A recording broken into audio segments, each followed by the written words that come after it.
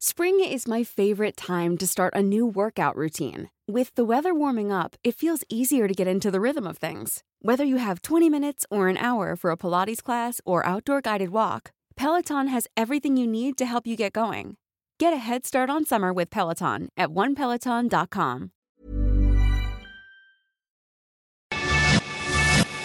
Te lo cuento. Tu dosis diaria de noticias. Hola, soy Pau Mendieta y aquí te va tu dosis diaria de noticias. Te lo cuenta, te lo cuento. ¡Qué moderno! El fundador de Twitter, Jack Dorsey, vendió el primer tweet que existió en la plataforma como un por $2,915,835.47. ¿De qué te hablamos? Eso de que contrates a un curador de arte para que te consiga las mejores piezas de las más reconocidas galerías del mundo ya es muy old-fashioned. Y como diría la canción, la moda ahora es el NFT. ¿Qué? Así se le conoce a los non-fungible tokens o tokens no fungibles. Un nuevo formato digital que permite asociar cualquier pieza virtual, desde un meme hasta una canción, permitiendo otorgar certificados de autenticidad.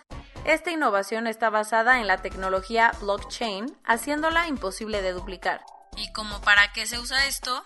Muchos creen que es la gran revolución de las industrias creativas, ya que certifica que una persona es la dueña de la pieza original, incluso cuando miles de personas la descarguen de internet sin pagar un centavo. Además, con esto los artistas podrían tener todos los derechos de sus obras. Por eso los NFT se han puesto súper de moda últimamente, al punto que hasta Christie subastó hace unos días una obra de arte digital que estaba en este formato. El que se subió al hype fue el mismísimo CEO y fundador de Twitter, Jack Dorsey, quien hace unas semanas decidió poner su primer tweet en subasta como un NFT. No creas que era un señor tuitazo, porque simplemente decía "Just setting up my Twitter". Pero como fue la primera publicación que se hizo en la red social, rápidamente su valor empezó a crecer como la espuma, al punto que finalmente ayer se vendió por la módica cantidad de $2,915,835.47. Nada más. El comprador fue el malayo Sina Stavi, quien invirtió 1.630.6 Ethers, la segunda criptomoneda más popular del mundo. Ahí vamos de nuevo. Por cuarta ocasión en menos de 2 años, Israel volvió a celebrar elecciones y todo apunta a que Bibi Netanyahu se quedará otro ratito más en el poder. Yo sé. Como el gobierno de coalición entre Benjamin Netanyahu y Benny Gantz no funcionó por problemas entre ambos políticos, Israel salió a las urnas ayer para votar en sus cuartas elecciones legislativas en menos de 2 años. ¿Cómo quedó la votación?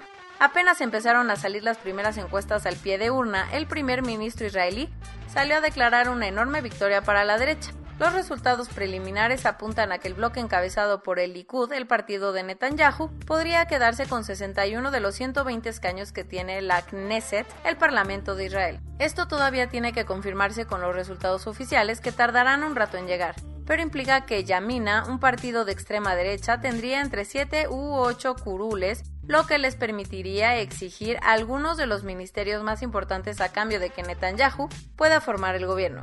Lo que es un hecho es que con estos resultados Bibi puede dormir un poco más tranquilo a pesar de las acusaciones de corrupción que hay en su contra. Para que las elecciones de este año se lleven a cabo sin mayores sorpresas, el presidente Andrés Manuel López Obrador firmó ayer el Acuerdo Nacional por la Democracia con todos los gobernadores del país. En un evento realizado en el Palacio Nacional, todos los titulares de los poderes ejecutivos a nivel federal y estatal se comprometieron a no interferir en el proceso electoral en favor de sus respectivos partidos políticos. Además de los gobernadores, la gobernadora de Sonora, Claudia Pavlovich, y la jefa de gobierno, Claudia, también participaron el fiscal general, la secretaria de Gobernación y el fiscal electoral.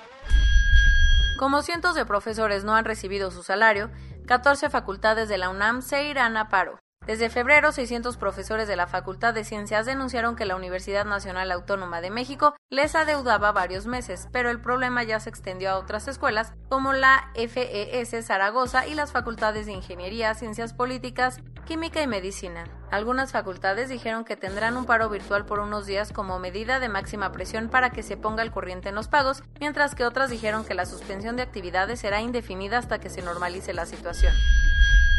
En su primer ensayo nuclear durante el gobierno de Joe Biden, Corea del Norte lanzó varios misiles de corto alcance durante el fin de semana. Estas pruebas militares se dan días después de que el régimen de Kim Jong-un alertara de los riesgos que representan los nuevos esfuerzos militares conjuntos entre Estados Unidos y Corea del Sur. ¿Cómo respondió Washington? A pesar de reconocer que no está nada cool que Pyongyang siga haciendo este tipo de prácticas, trataron de bajarle de intensidad al tema y dijeron que el gobierno de Biden está abierto a negociar con Corea del Norte. Si crees que el tráfico de tu ciudad es el peor del mundo, espérate a ver lo que está sucediendo en el canal de Suez. Resulta que la embarcación Ever Given, de unos 400 metros de largo y 220,000 toneladas, se quedó atorada en el cruce egipcio, uno de los puntos más importantes del comercio marítimo mundial.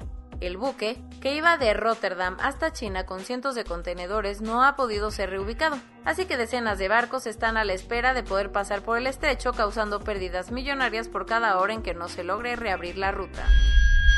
WeWork sigue teniendo resultados para llorar.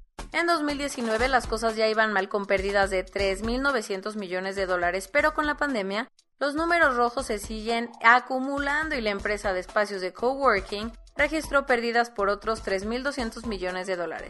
¿Ya fue su estocada final? Parece ser que no, porque la compañía tiene planeado hacerse pública de la mano de BowX, una empresa con la que planea fusionarse y que tiene como asesora a la estrella de la NBA, Shaquille O'Neal. Con este deal, la empresa busca conseguir una valuación de $9.000 millones. Las acusaciones de bullying laboral entre miembros de la producción ya empezó a hacer estragos en el programa de Ellen DeGeneres. Desde el año pasado, varios colaboradores del show acusaron que se vivía un ambiente tóxico de trabajo, ocasionando que el icónico programa estadounidense perdiera 1 millón de espectadores en el último año. De acuerdo con cifras de Nielsen, la audiencia de The Ellen DeGeneres Show cayó en un 43% en el 2020 frente al rating que tenía el año anterior, algo que también se tradujo en una reducción del número de anunciantes del programa.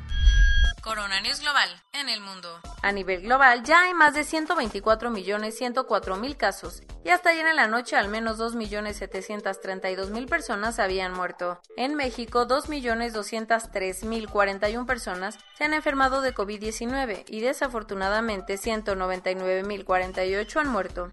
Lo bueno es que se pusieron 107.527 dosis, por lo que 5.926.967 personas ya han sido vacunadas. Está bien, ¿qué les digo? Hugo López-Gatell presentó un decálogo con recomendaciones para las vacaciones de Semana Santa. Entre los puntos, sugirió no hacer viajes lejos de casa. Y típico que te encuentras a Hugo López-Gatell del otro lado. Ay, papi. Ojalá si te pongas cubrebocas tú. La pandemia ocasionó que 5.2 millones de estudiantes de entre 3 y 29 años no se inscribieron en el ciclo escolar 2020-2021, según reportó el INEGI. Qué triste. Marcelo Ebrard informó que el próximo miércoles llegará la sustancia activa para producir 6 millones de dosis de la vacuna de AstraZeneca. Además, aseguró que en abril la farmacéutica empezará a entregar las vacunas ya envasadas. Por primera vez desde que inició la pandemia, Brasil registró más de 3.000 muertes en un solo día. ¡Buah! Está muy fuerte. Ante una situación muy grave, Alemania ordenó un confinamiento estricto en Semana Santa en el que prácticamente se paralizará el país. España y Grecia anunciaron que permitirán el acceso de viajeros procedentes del Reino Unido después de una restricción impuesta desde diciembre. DoorDash, la popular aplicación para pedir comida a domicilio en Estados Unidos, anunció que empezará a enviar pruebas de COVID a las casas de sus usuarios. Así deberían de ponernos la vacuna aquí en México.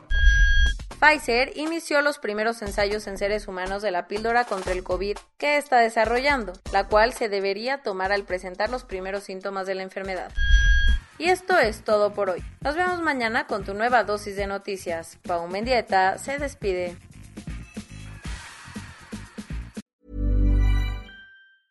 Hey folks, I'm Mark Maron from the WTF Podcast, and this episode is brought to you by Kleenex Ultra Soft Tissues, your ally to help tackle your allergy symptoms this season. I love the change of seasons, but nobody loves pollen and all those other things floating in the air that make you sneeze during this nice weather. Kleenex Ultra Soft Tissues are hypoallergenic and allergist approved, so fight back against watery eyes and runny noses without worrying about irritating your skin. For this allergy season, grab Kleenex and face allergies head on.